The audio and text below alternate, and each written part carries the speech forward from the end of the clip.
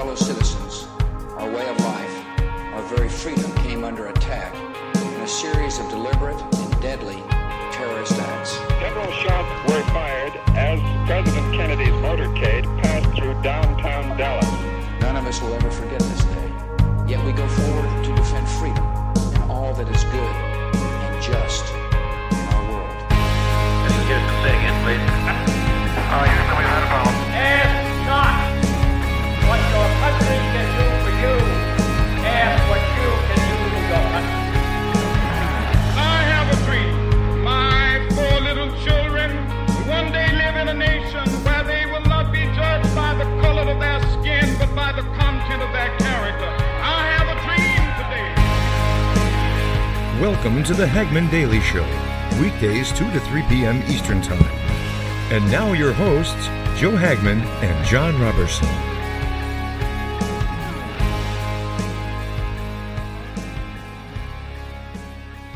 What's that? What is that? Did we hear that audio? I don't know if you guys heard that. What a weird way to bring in the song. My iTunes started playing 60s, the greatest hits of the 60s, and the song started. I don't know if you guys could hear it or not, but it's kind of confused as to where that was coming from. But anyways, we got a great show lined up for you today. We have Pastor Mike Spaulding with us. We got a late start, and I apologize for that. That was my fault. And but we're going to have him for 30 minutes, and we are going to get right into it. John is here. Pastor Mike is here. Pastor Mike Spaulding, Soaring Eagle Radio. It's great to have you back on the show. Joe, thank you so much for the invitation. Always great to speak with you. John, good afternoon. Well, hello, and thank you again for your time here today, Pastor Mike. And I know we've got an enormous topic. Hey, I got an idea. Let's do a show about one of the most challenging, inquisitive, by nature, books of the Bible, chapters of the Bible. Let's just do it. Let's do Revelation 13, and we probably better cover 12 a little bit too. So that being said, Pastor Mike, I think we're going to hand it directly over to you, sir. Okay. Well, yeah, and that's a very appropriate, very accurate statement. Any book in or any chapter within the book of Revelation is certainly a challenge to understand. The reason for that is there's a lot of symbolism, prophecy. The entire book was a vision that the Apostle John received. Rightly, it should be referred to as the revelation of Jesus Christ, because it is in this book where we understand, we see Christ as he really is, and we come to understand that he is coming again. Now, the 2 chapters that you're interested in, Revelation 12 and 13, very interesting chapters, a number of prominent points and themes that you see there. And in the time that we have, we're just going to scratch the surface. And I know that both of you understand this, but I preached Revelation 12 about 2 years ago on Christmas Sunday, and I think maybe it was longer. And I know, I got this. Why not? It's the book. yeah. Well, what'd you do for Thanksgiving, Job? Well, here's the thing, though, guys. Revelation 12, and this is the way that I introduced it. Revelation 12. And again, I'm not sure if it was two. Whenever the last Sunday was actually Christmas Day, I preached it that Christmas morning. And the reason that I did that is if you look at Revelation 12, what it really is it is the Christmas story through the eyes of heaven.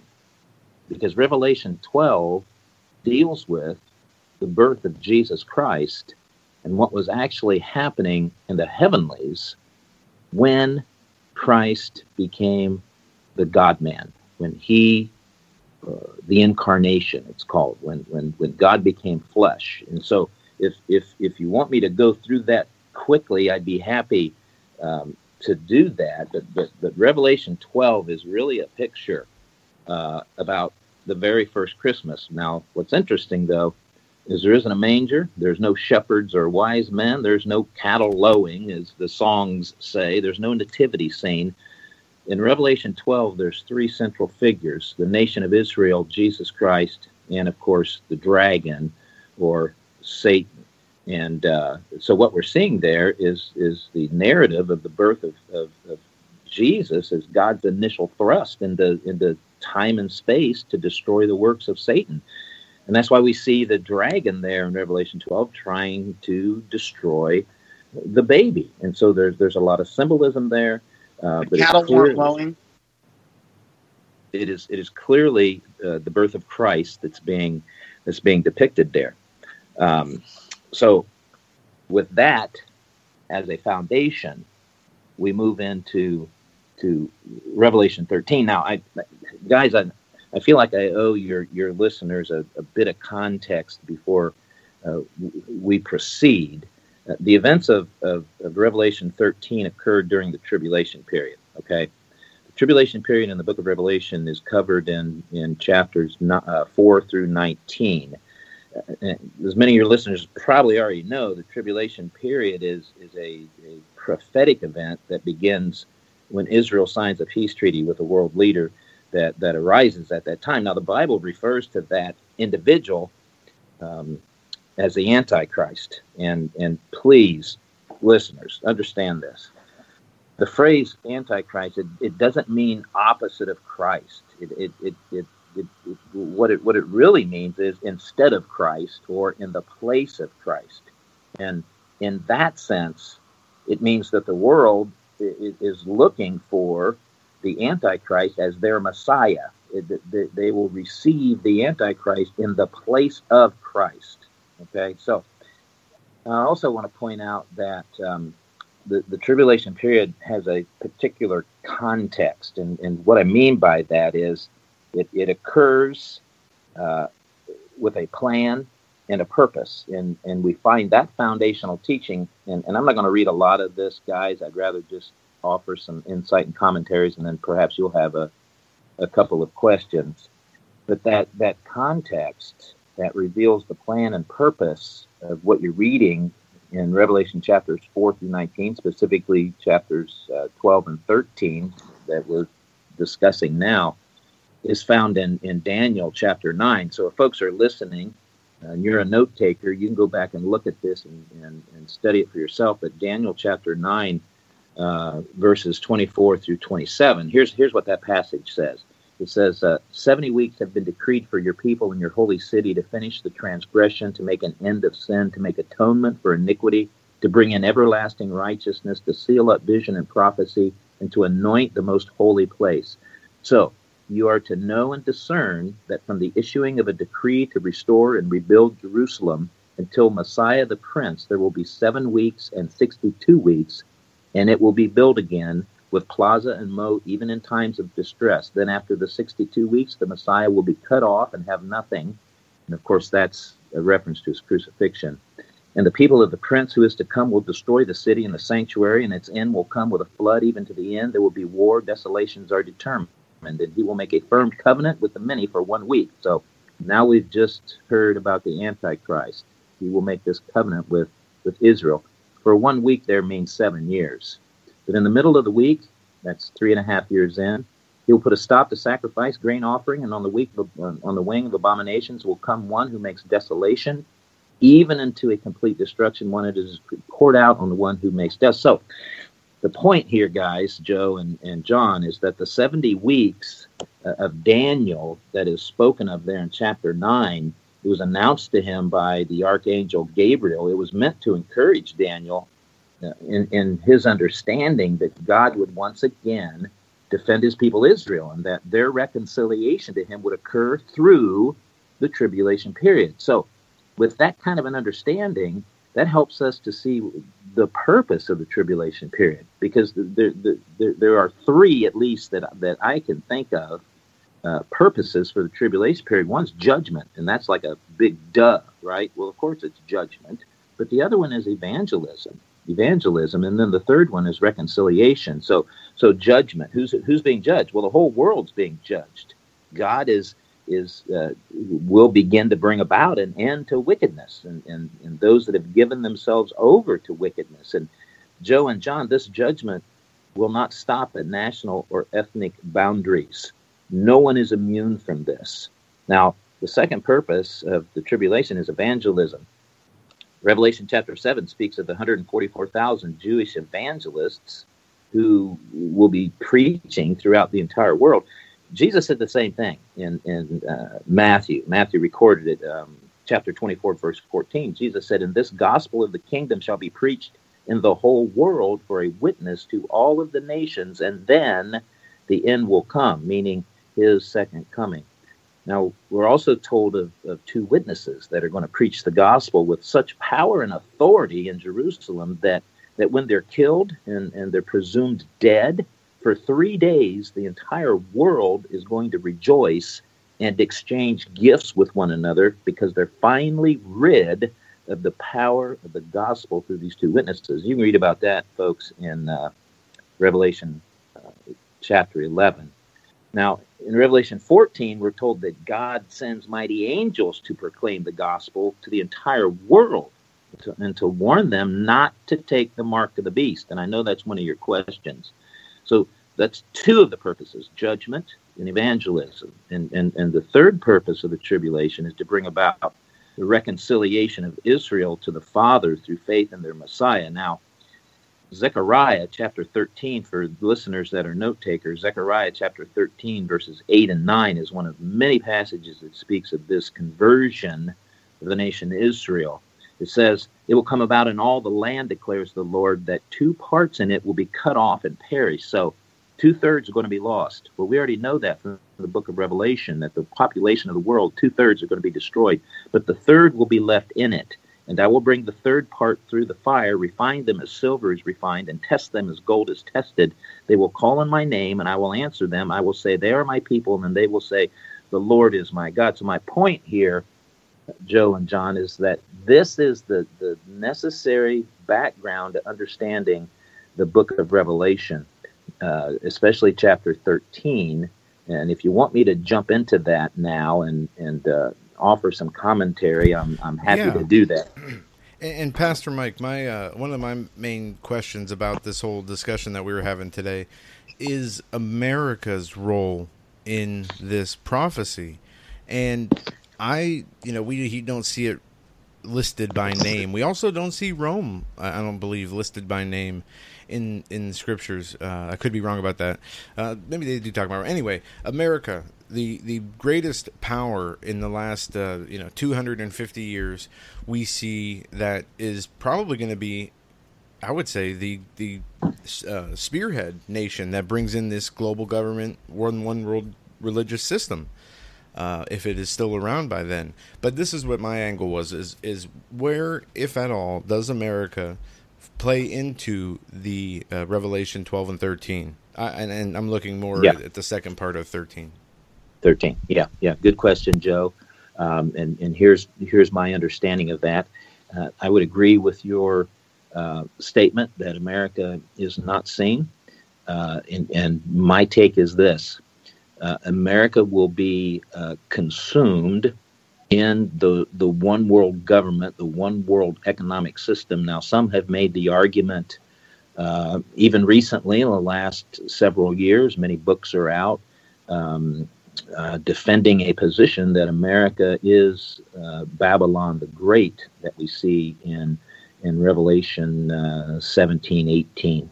And now, I don't agree with that. I don't think America is Babylon, but I think America is a contributor to this global economic system. But that's not going to happen with America in its present form. In other words, as a sovereign nation, America is not seen in the book of Revelation. Now, a friend of mine, Bill Salas, has some good insights on this from the Old Testament, and he concludes through passages like passages in Jeremiah and Ezekiel both, and I think I'm speaking correctly about his position. But he concludes, especially the prophecy of Elam and some others, that America is essentially on the sidelines during this time in the book of Revelation. So my take on it, Joe, is that America may still be around.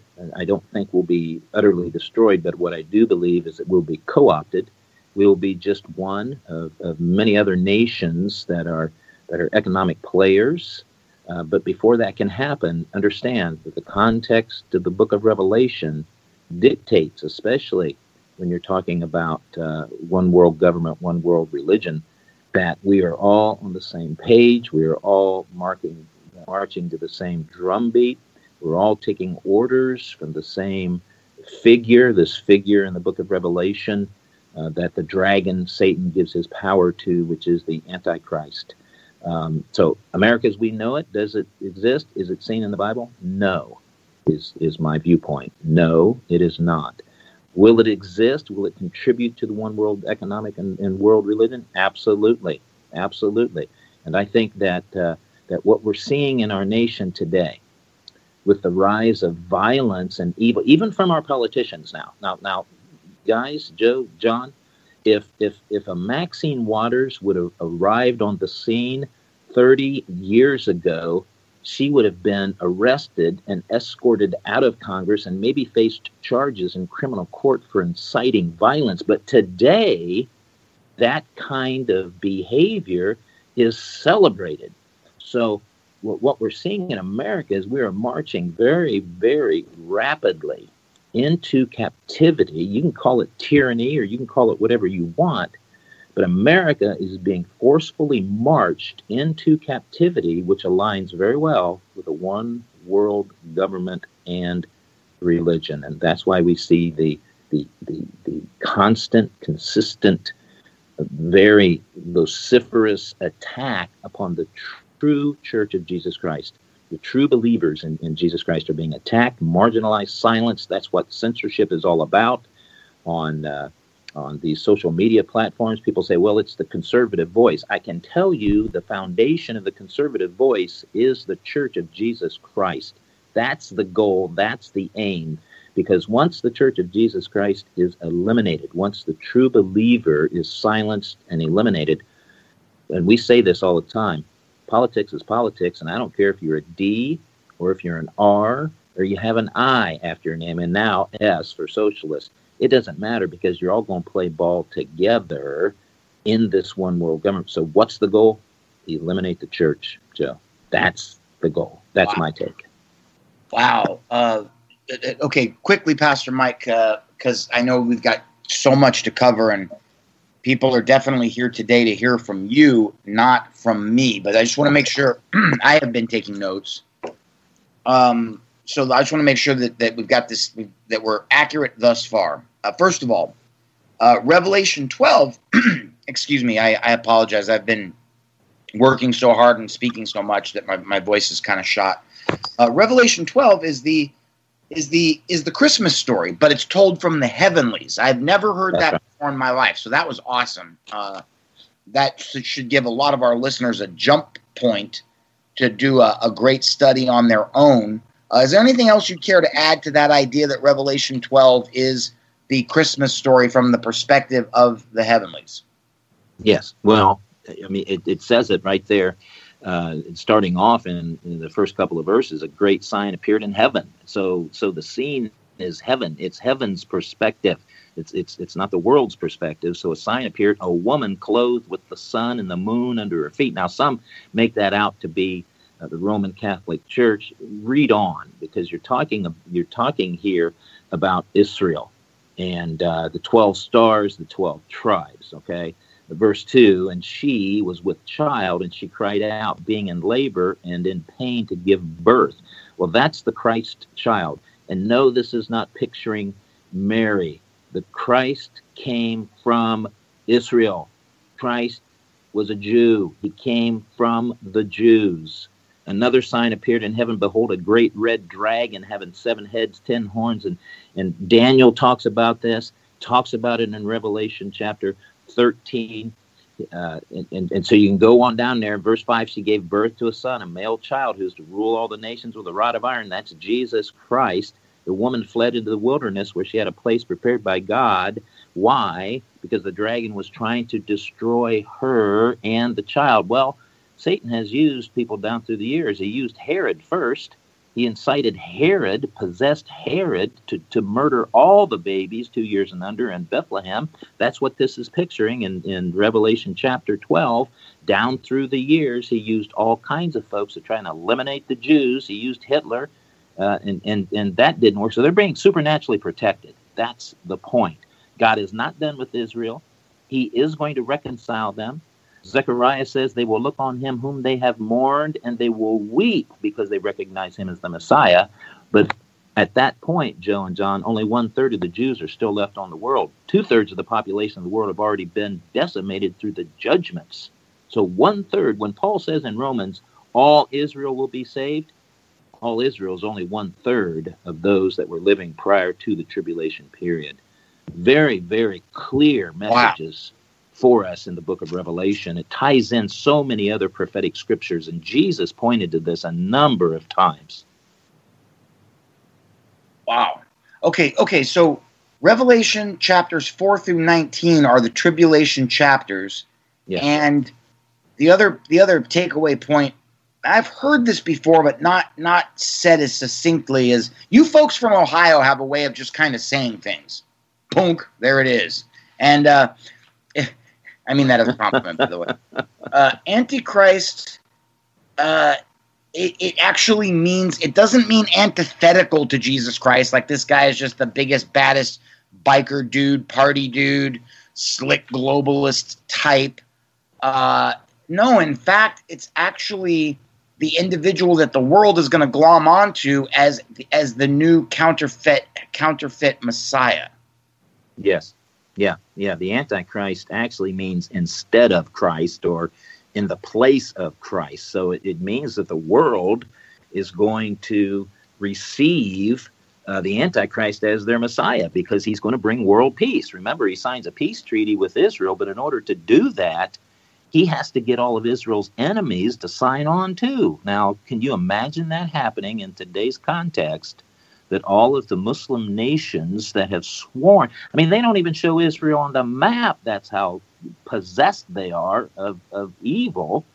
Can you imagine all of the people, all of the Muslims today signing on to a peace treaty that says, yep, we're going to live happily with Israel? You know that this has to be a supernatural time, and that's the kind of persona, charisma that this Antichrist has. But of course we know, because the Bible tells us, that he has the power and the authority of Satan, and Satan has that for a brief period of time. My goodness! Last thing, and then I'm caught up. And then, believe me, listeners, thank you. If the listeners are all right there neck and neck with Pastor Mike, then I sincerely apologize. But I'm so glad we have had you on today. Last thing, the tribulation period is three components. It's number one, judgment, and that judgment will know no ethnic or national boundaries. Number two, It's evangelism. That's the one I was most familiar with, because of course, if you've read the Bible at all, if you've been around prophecy for even a short time, we know about the two witnesses. We know about the 144,000. You're not going to get too far into the prophecy world without hearing about that. So number two is evangelism, and then number three is reconciliation. I was wondering, Pastor Mike, if you wanted to just grab maybe a minute or so and kind of shade in that third characteristic of the tribulation period, that reconciliation. And then take it wherever you'd like, brother. Yeah. Reconciliation, it is predominantly aimed at the Jewish people. It is my firm belief that Scripture teaches that the tribulation period, its focus is Israel. It is to bring, that's why we go back to passages like Daniel. Throughout the book of Daniel, the future of Daniel's people, Israel, is the focus. No matter where you go in the Old Testament, future prophecy concerns Israel and the nation of Israel. It doesn't concern the church. does not concern the church, people. The prophecy of the Old Testament points to Israel. And I don't understand why people are confused about that. Part of the reason is we've adopted erroneous, really, in my opinion, heretical and borderline blasphemous theology that says the church has received the promises of Israel. Let me tell you something, folks. The Abrahamic covenant and the Davidic covenant are unconditional, and they will be fulfilled because they haven't been fulfilled yet. Now, here's what has to happen before they will. The Deuteronomic covenant made through Moses, and you can look this up, Deuteronomy 17:15.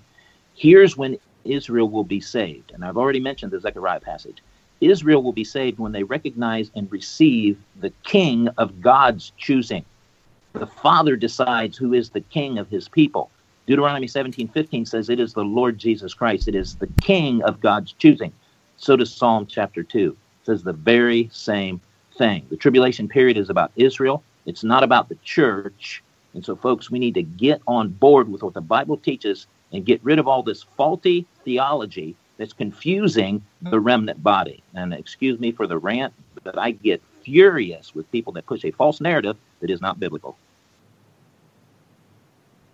Well, and rightfully so, Pastor. I mean, you have these people today, these churches today that are undermining, not only changing the Word of God, but undermining what He has established as far as marriage and sex and gender, the whole thing. Everything's being so twisted up because of the sin of man, and it's unbelievable to me that the church has accepted the way of the world instead of sticking with its foundation. But it's not surprising because it also says that this would happen, that the end shall not come until there is a falling away, until there is an apostasy. And we're seeing that apostasy today. We are. Yes, you're right, Joe. We absolutely are. Yes. All right, Pastor Mike. I don't know. What do we have you for? Just a few more moments. Any closing thoughts? We were talking about America's role in Bible prophecy, and as you said, that it would be neutered or irrelevant in some way. I find that interesting, but I have a different take on it. And when we are able to bring you back, we will have a discussion on that. We don't have, obviously, enough time to get into it right now. Right. Yep, that'd be great, Joe. Look forward to it. Awesome. John, you have anything to say to Pastor Mike before we let him go? Sorry, I was trying to unmute. Well, first of all, I wish that we had more time, and that's when you're onto something. And I felt the same way with Gans Shimura yesterday. But just what you've given us so far, Pastor Mike, I think that what I would call today was it's tantalizing. I feel like I learned something new in the last half hour. And it certainly has given me food for thought. It's given me something to chew on as I go through the rest of my day. So thank you for that. It drives me nuts. I feel like we're 20 minutes into the movie and everybody's going home. We'll do it again sometime soon. Excellent, Pastor Mike. Well, you take care, and until then, stay safe. God bless. And again, we apologize for the inconvenience today of being late. That was all me, as I had a number of things to do this morning, and I forgot one of them, and long story short, I had to push back a few things. My fridge broke, so Eric was bringing me a new fridge, and he couldn't do it until right before the show started, and we couldn't get it through the doors, so we had to take the doors off. That's why we were late. So anyway, we will talk with you later, Pastor. God bless you, Pastor Mike. Thank you, sir. God bless you. Joe, thank you. So for our listeners who maybe aren't familiar with Pastor Mike, that was Pastor Mike Spaulding. He's become a good friend of mine personally, and really a good friend of the Hagman Report, a Hagman Report stalwart on over the last year and a half. Has been on the evening show quite a bit, and for that matter, on the Daily Show a number of times as well. And I personally just get a lot from my friendship with Pastor Mike, and I hope that the Hagman listeners, Hagman Report listeners, etc., do as well. Joe, I'm going to hand it back to you, but let's kind of close. Before we jump into news and I know we've got another good half hour, which is great. Of these things that Pastor Mike shared today, and of course, obviously, one of my top priorities will be getting him back, maybe for, if he's available, Friday, August 10th, because next week we have Pastor David Langford coming in to talk about the same topic. Now, we've got him for a full hour, and we won't have any kerfluffles next week. But as far as the Revelation 12 being the heavenly Christmas story, the tribulation period, Antichrist, and the three components of tribulation, anything within that those bullet points that Pastor Mike made, Joe, that you've got any comments or thoughts on? No, not today, John. I think before Pastor Langford comes on, we should do our own show or part of a show on our breakdown, our thoughts, our feelings on and interpretations on Revelation 12 and 13, and if America is in Bible prophecy. Because I came across a video I sent to you, and I don't know if you got a chance to watch it all. Or I did that. Let's talk about the video for a second, because that video is phenomenal, and I've already invited the filmmaker to join us on the evening program on the Hagman Report. And his name is he's got an interesting name. His name is Tilla. But let's talk about the video for a quick second, Joe. Okay, the video is called From Babylon to America, and I'm not sure what the subtitle is. There's a subtitle that goes with it, but it talks about the power from the beginning of man-made government to the end of what we see in the book of Revelation. And the video maker brings a conclusion to the film that America is in Scripture, and it is in the second part of Revelation 13.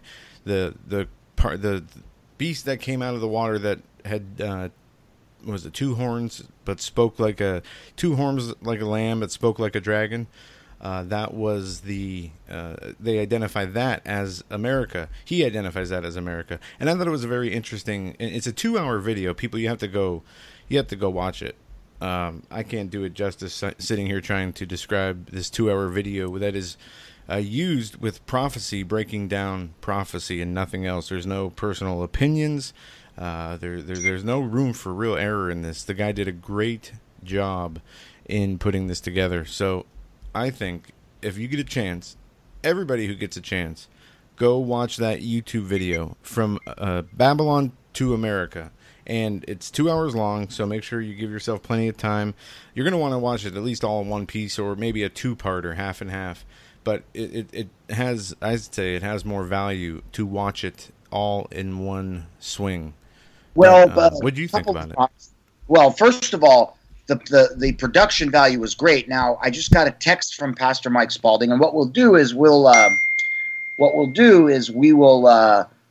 just going to throw these couple of comments out again so our listeners can do their homework, because the whole prophecy thing, Joe and I can't stay away from it. Okay, we're both like moths to a light bulb, and because it's just so fascinating, and it's almost like a riddle for those of faith and of intelligence, but it's a riddle that we kind of know going into it. We're never really gonna quite crack the code, but nonetheless, you just can't help yourself to dive back into a different facet of as Pastor Mike said, the revelation of Jesus Christ. Now, Pastor Mike texted the following. He said that the two horns like a lamb, that is the false prophet. Okay, and I've got a lot of. Maybe we can talk about that for a moment once we wrap up this video subject. We could play a little ping pong about the false prophet, Joe. But as far as the video goes, and again, it's called From Babylon to America, and the production value is really good. I think this young man knows some really skilled illustrators in Chicago. I know he's out of Chicago. I looked at his bio last night. But one of the points he made that I did not know, Joe, before I started listening to the Hagman Report, before I figured out who Paul McGuire, Steve Quayle, Dr. Bill Warner, Bill Salas, Joel Richardson, until when I didn't know who any of these people were, 5, 6, 7 years ago, I didn't understand this. But the the monomyth, the God-man, the God-king story, starting with Semiramis, Nimrod, and Tammuz, that has been played out over and over and over again throughout history. And now this is why I'm even mentioning this today, because what did Pastor Mike just tell us a moment ago? He told us that Antichrist is the substitution, the devilish counterfeit of the true Messiah, the Lord Jesus Christ. So what we're dealing with, Joe, is we're dealing with multiple generations of counterfeits. And this is where it gets confusing. And correct me if I'm wrong or if you have a different opinion, Joe, but it seems to me like Satan gets the counterfeits cooking as quickly as he can. As soon as he knows what God's plan is, then Satan immediately gets in the kitchen and starts cooking up a counterfeit. And that goes all the way back to the Tower of, this is in the first couple minutes of the movie, goes all the way back to the Tower of Babel, Semiramis, Tammuz, Semiramis, Nimrod dies. He's fashioned into a sun god. That sun god still exists and is honored and even worshipped to this day in the form of Ra and the other cultures' versions of the sun god. So I hope I'm not getting too deep in the weeds here, Joe, but what I'm trying to explain is, as we look at Revelation 12, Revelation 13, the film that we're talking about, from Babylon to America, what we're seeing is generation after generation of Satan immediately taking that which the Lord is doing for the salvation of his children, and he counterfeits it. And the one thing you can be certain of about these counterfeits is that they will lead you straight to hell. Very well said, John. Yes, they will. And we know that even the reappearance of Christ at his second coming is going to be counterfeited, and that's when this Satan, the Antichrist, is going to declare himself to be God and to demand to be worshipped as God. I don't know how that looks, when it does unroll, but yes, and is an alien invasion, a fake alien invasion? Is that there's a number of things that it could be, that in ways it could look. But either way, we are in times like none other.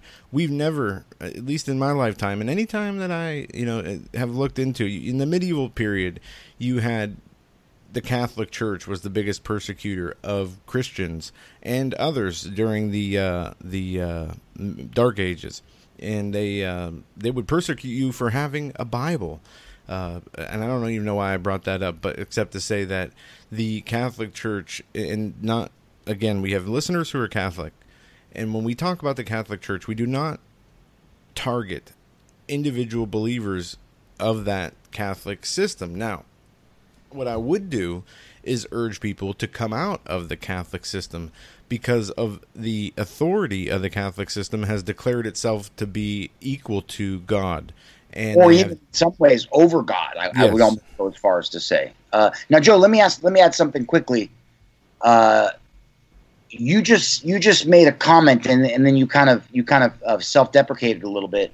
You said, well, the Catholic Church didn't even want its parishioners, its flock, to have Bibles, and then you said, well, I'm not even really sure why I said that. Well, I think I know why you said it, because the only way, as far as I can tell, as far as I can tell personally, the only way to identify the satanic counterfeits, because they are very clever indeed. The only way to identify them is either through the Word of God or through the discernment that is imparted to a man or woman by the Holy Spirit, the dunamis power of the risen Jesus Christ. Those are the only two keys that unlock all of these chains and locks around all of these counterfeits. I'll give you an interesting case in point. You know how much I love history, Joe. Would our listeners be surprised to know that that one of the original street nomenclatures, or one of the original street terms for the opium poppy, which was grown down in the southern United States all over the place during the Civil War because they could not get processed morphine from Europe due to the naval blockade, Opium poppy and the sap from the poppy, Joe, was called GOM, or it was called GOM, or it was called God's own medicine. That's what GOM meant. It was God's own medicine. So the poppy has been around for probably since the beginning of the books of the Bible. There may have been poppies growing, in the Garden of Eden or right outside of it. So we know that this plant's been around forever. It is the only plant that can kill pain. When you've got a compound fracture, all of the kratom users or the THC users out there can say what they like, but you've got a bone sticking out of your kneecap. You're going to want the sap of that poppy really bad. So here's my point. God gives us this flower, and in very short order, mankind learns if you cut the flower and you consume the sap, whether you do it through, they used to bake it into bread and cakes. They drank it in teas. Then they learned that smoking it was actually a quicker conduit to the mind, kills the pain much faster. But then what does Satan do with that plant that was, it says in one of the first couple chapters of Genesis that God gave us all the seeds and all the herbs for our use and for our benefit. Now I'm paraphrasing. But what does Satan do? He gets into the minds of man. Morphine is created. Morphine is synthesized. It's highly addictive. And then in the 1880s, Joe, early 1890s, a German scientist creates heroin as what he perceived to be the antidote or the medicine that would get morphine addicts off of morphine. And it worked brilliantly for a year or two because, of course, we now know heroin is a massive step up from morphine. So it might not be the best example. But God gives us something which is meant to be good for us. For all those soldiers that laid dying on the battlefields of the American Civil War, if you got some of that opium poppy sap into your system, it eased your pain. But the cities of our country today, in places like San Francisco, they've got needles stacked up to your ankles on many sidewalks of people who are self-medicating what I believe is a satanic counterfeit of what God originally gave us. And there's so many of those satanic counterfeits, Joe. God gives us the marriage bed. Satan gives us pornography. God gives us gold and silver. It says clearly in the Bible, I believe it's in the book of Haggai, it says that gold and silver, all the gold and silver is mine, says the Lord. Well, we know that you have to go deep in the earth to go get it. So there is an intrinsic component of man's labor investment in precious metals, which were the coin of the realm for 4,000 or 5,000 years. What did Satan give us? He gave us the idea of currency, going back to the time of Marco Polo when he discovered paper currency over in China. And what did Satan use that currency to do, Joe? He used it to do the same thing all of his counterfeits are used to do, which is enslave us. God gives us the opium poppy. Satan gives us heroin, enslavement. God gives us the marriage bed. Satan gives us pornography, enslavement. God gives us gold and silver as a means of barter so we can transact our day-to-day lives. Satan develops currency through the greed of mankind. Once again, enslavement. I'm on a rant. I'm going to stop. Joe, back to you. Well, no, you're right on the money, John. That was a good point.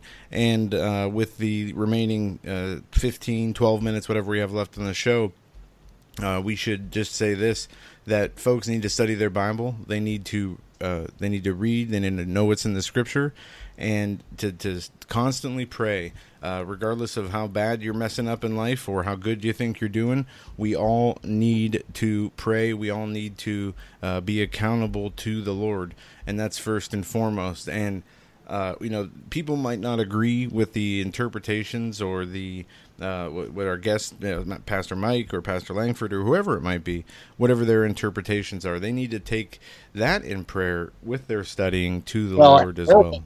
Joe, you and I get in trouble all the time on this show because we say something that hurts somebody's feelings. I'm thinking of Mary W. right off the top of my head.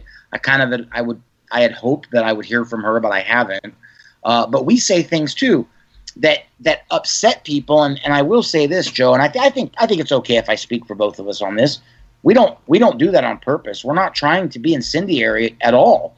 We're trying to kickstart critical thinking and kickstart people. In my opinion, Joe, we've had a successful show if when we wrap on Global Star or Blog Talk at 3:00 Eastern Time, if the people driving their cars or getting ready for dinner or going into the Walmart or whatever they're doing, if they're thinking, if they're doing some good thinking, then I feel like we did our jobs. Right. And you're right, and to say that because we got to get the wheels turning, and anything to get people outside of the matrix and propaganda system that we find ourselves in today. In my opinion, it doesn't mean it's automatically good, but it's a good start. And to see the level of insanity that we deal with, just look at how crazy the news is now. Look at how insane, the left and especially the left, the far left, the left, and even some on the right are. It's unbelievable. You had Fox News the other day, as CNN was tossed from a White House event because of their behavior, and rightfully so. This lady was shooting questions out of order. She was just rude, like an Acosta. And the president said, "No, you're banned from this event. We're not dealing with you." They had this big crybaby fest, and even Fox News came on and said, "We stand by CNN. We don't want to see anybody's First Amendment rights trampled on." But here's the thing: they have the right to say whatever they want, but they don't have the right to do is to come into the president's house, the house of the people, where the president rules with the authority he has, and disrespect everything about him and expect that you're going to have a seat at the table. It's ridiculous that they would think that. But, then again, it's the media. You just sent two base runners right around to home plate on that one, Joe. Here's an interesting question. Joe, you've been at this longer than I have, and I've been at it for a while. Why are people so quick to judgment, so quick to frankly, to be rude in this era of social media, comment boards? I know you like to read comment threads. I do too, but it's kind of the sicker side of me that likes to read them, especially like on a place like Zero Hedge, because they're so incendiary. My question is this: why is it okay for this, I can't remember her name, even though she's all over my Twitter feed, the CNN reporter that was asked to leave yesterday? She wouldn't walk into her best girlfriend's parents' house and act like that. She wouldn't walk into the Hagman home and act like that. But like you said, somehow it's okay to walk into, and nice hit on the fact the White House is the house of the people, and the power of the presidency is bestowed upon the president by the will of the American people. The president is supposed to represent, as the chief executive, all of the American people who voted for him. And by the way, in this political tumult we find ourselves in, we are supposed to be patriots, and we're supposed to say, okay, well, maybe this president wasn't my choice, but I'm still going to honor and respect the office of the presidency, because this president will one day be gone. Recent case in point, Barack Obama. But we don't see that, Joe. So I just hit you with a barrage of questions, but my main curiosity is, what has happened to people? What makes them think it's okay to walk into a place like the White House and literally put their muddy boots on the coffee table, let the dog out when it's not supposed to be outside, dig around through the fridge without permission, and use the bathroom and forget to put the toilet seat back down? What gives these people this mentality? I don't know. It's mind-boggling to see, these because they disrespect Trump. They believe that President Trump is a fool, is an idiot. He doesn't know what he's doing. He's illegitimate, and they think that they are going to be able to, have their way. And because they think they're on the moral high ground, therefore they have the right to demean and treat the president however they want, and they don't care about all the stuff that they that even the Republicans upheld when Obama was in office. All of the, we didn't see people shouting at him. They weren't, calling him racist names. Reporters weren't disrespecting him, on and on and on. But something's changed with President Trump. It seems like human decency has been removed from the equation. It seems like just the humanity, the humane part of these people have disappeared, and it is unfortunate to watch. But at the same time, we see that this is the way of the world, and we are in this for the long haul, and we got to change it, or it's just going to get worse. So I suggest that we try to change it, and I don't know what these people think, what gives them the right. I don't get that part, but it's unbelievable, and it's only going to get worse. It's only going to get worse as we move forward. It's only going to get worse. 2 quick pieces of housekeeping, Joe. I'll give it to you to take us out. First and most importantly, Dr. Raina M.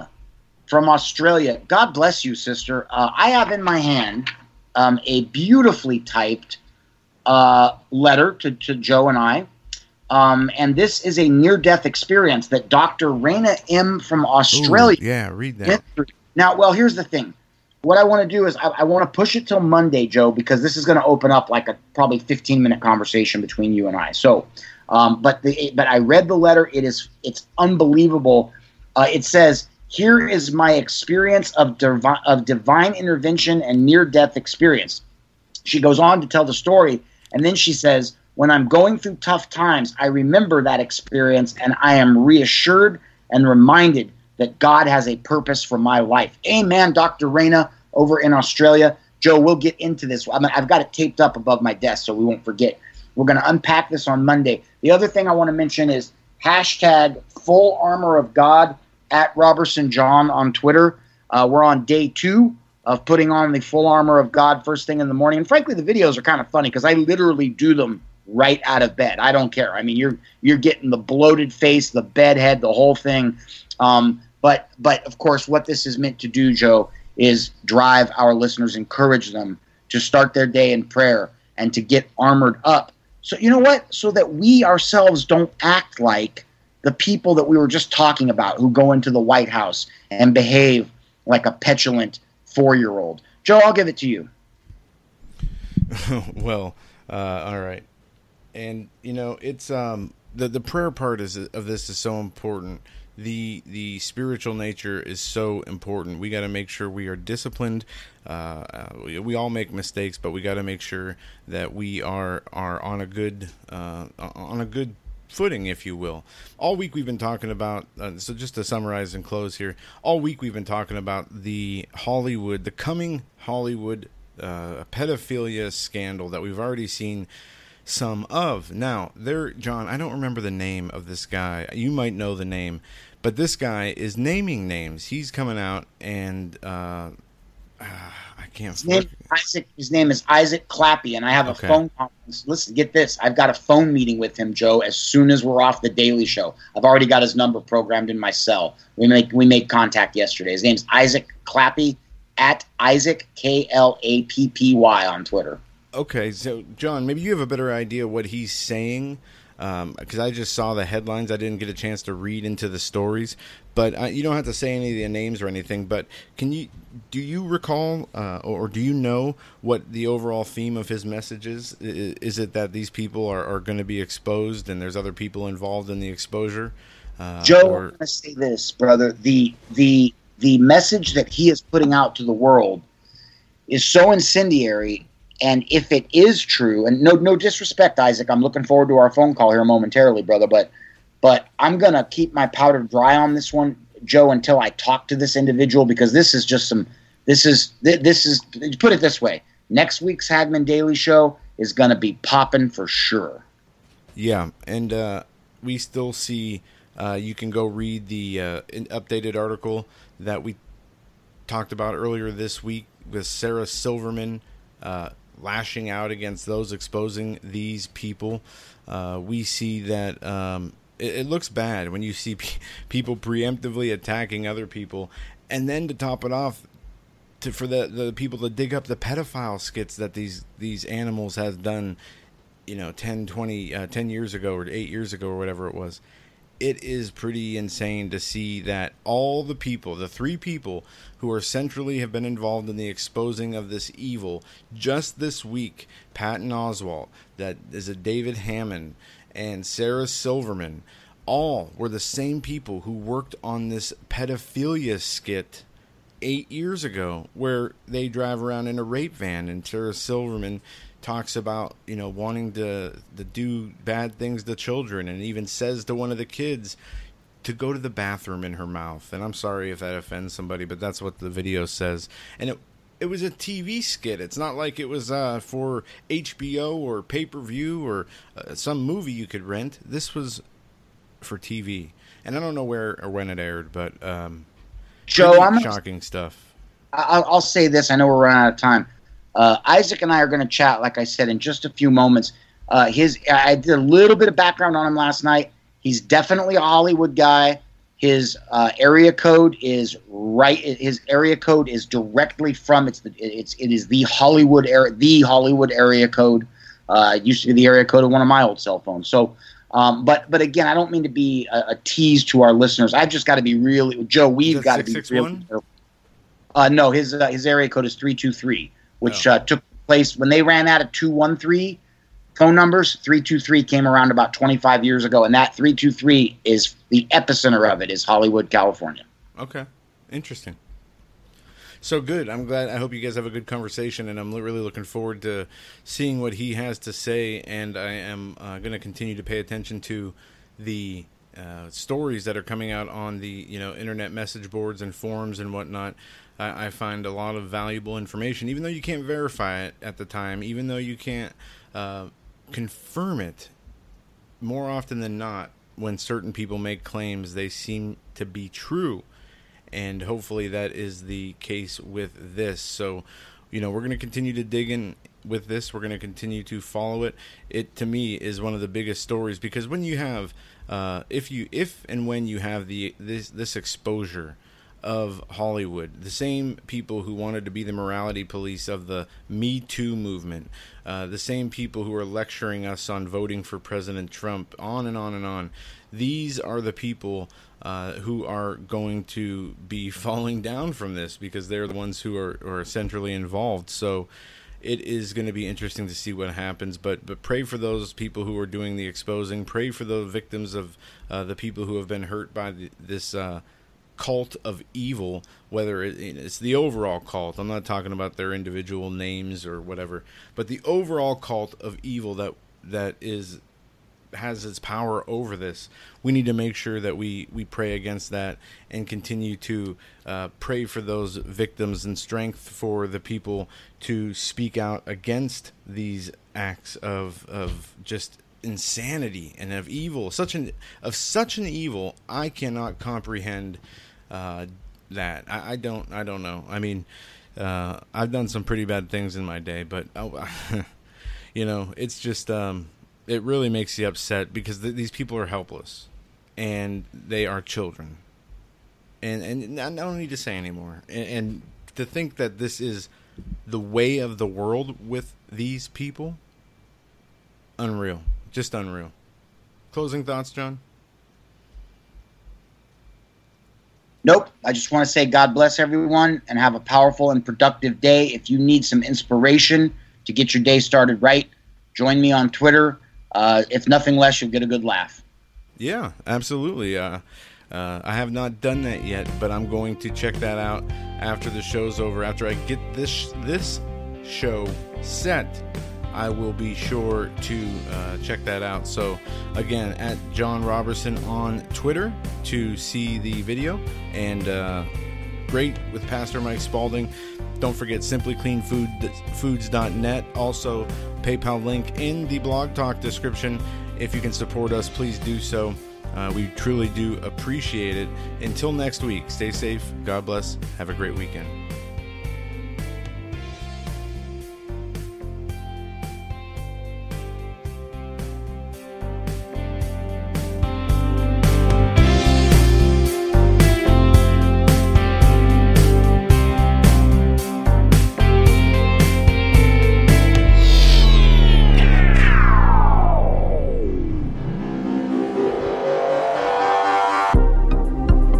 The Hagman Daily Show is brought to you by The Hagman Report.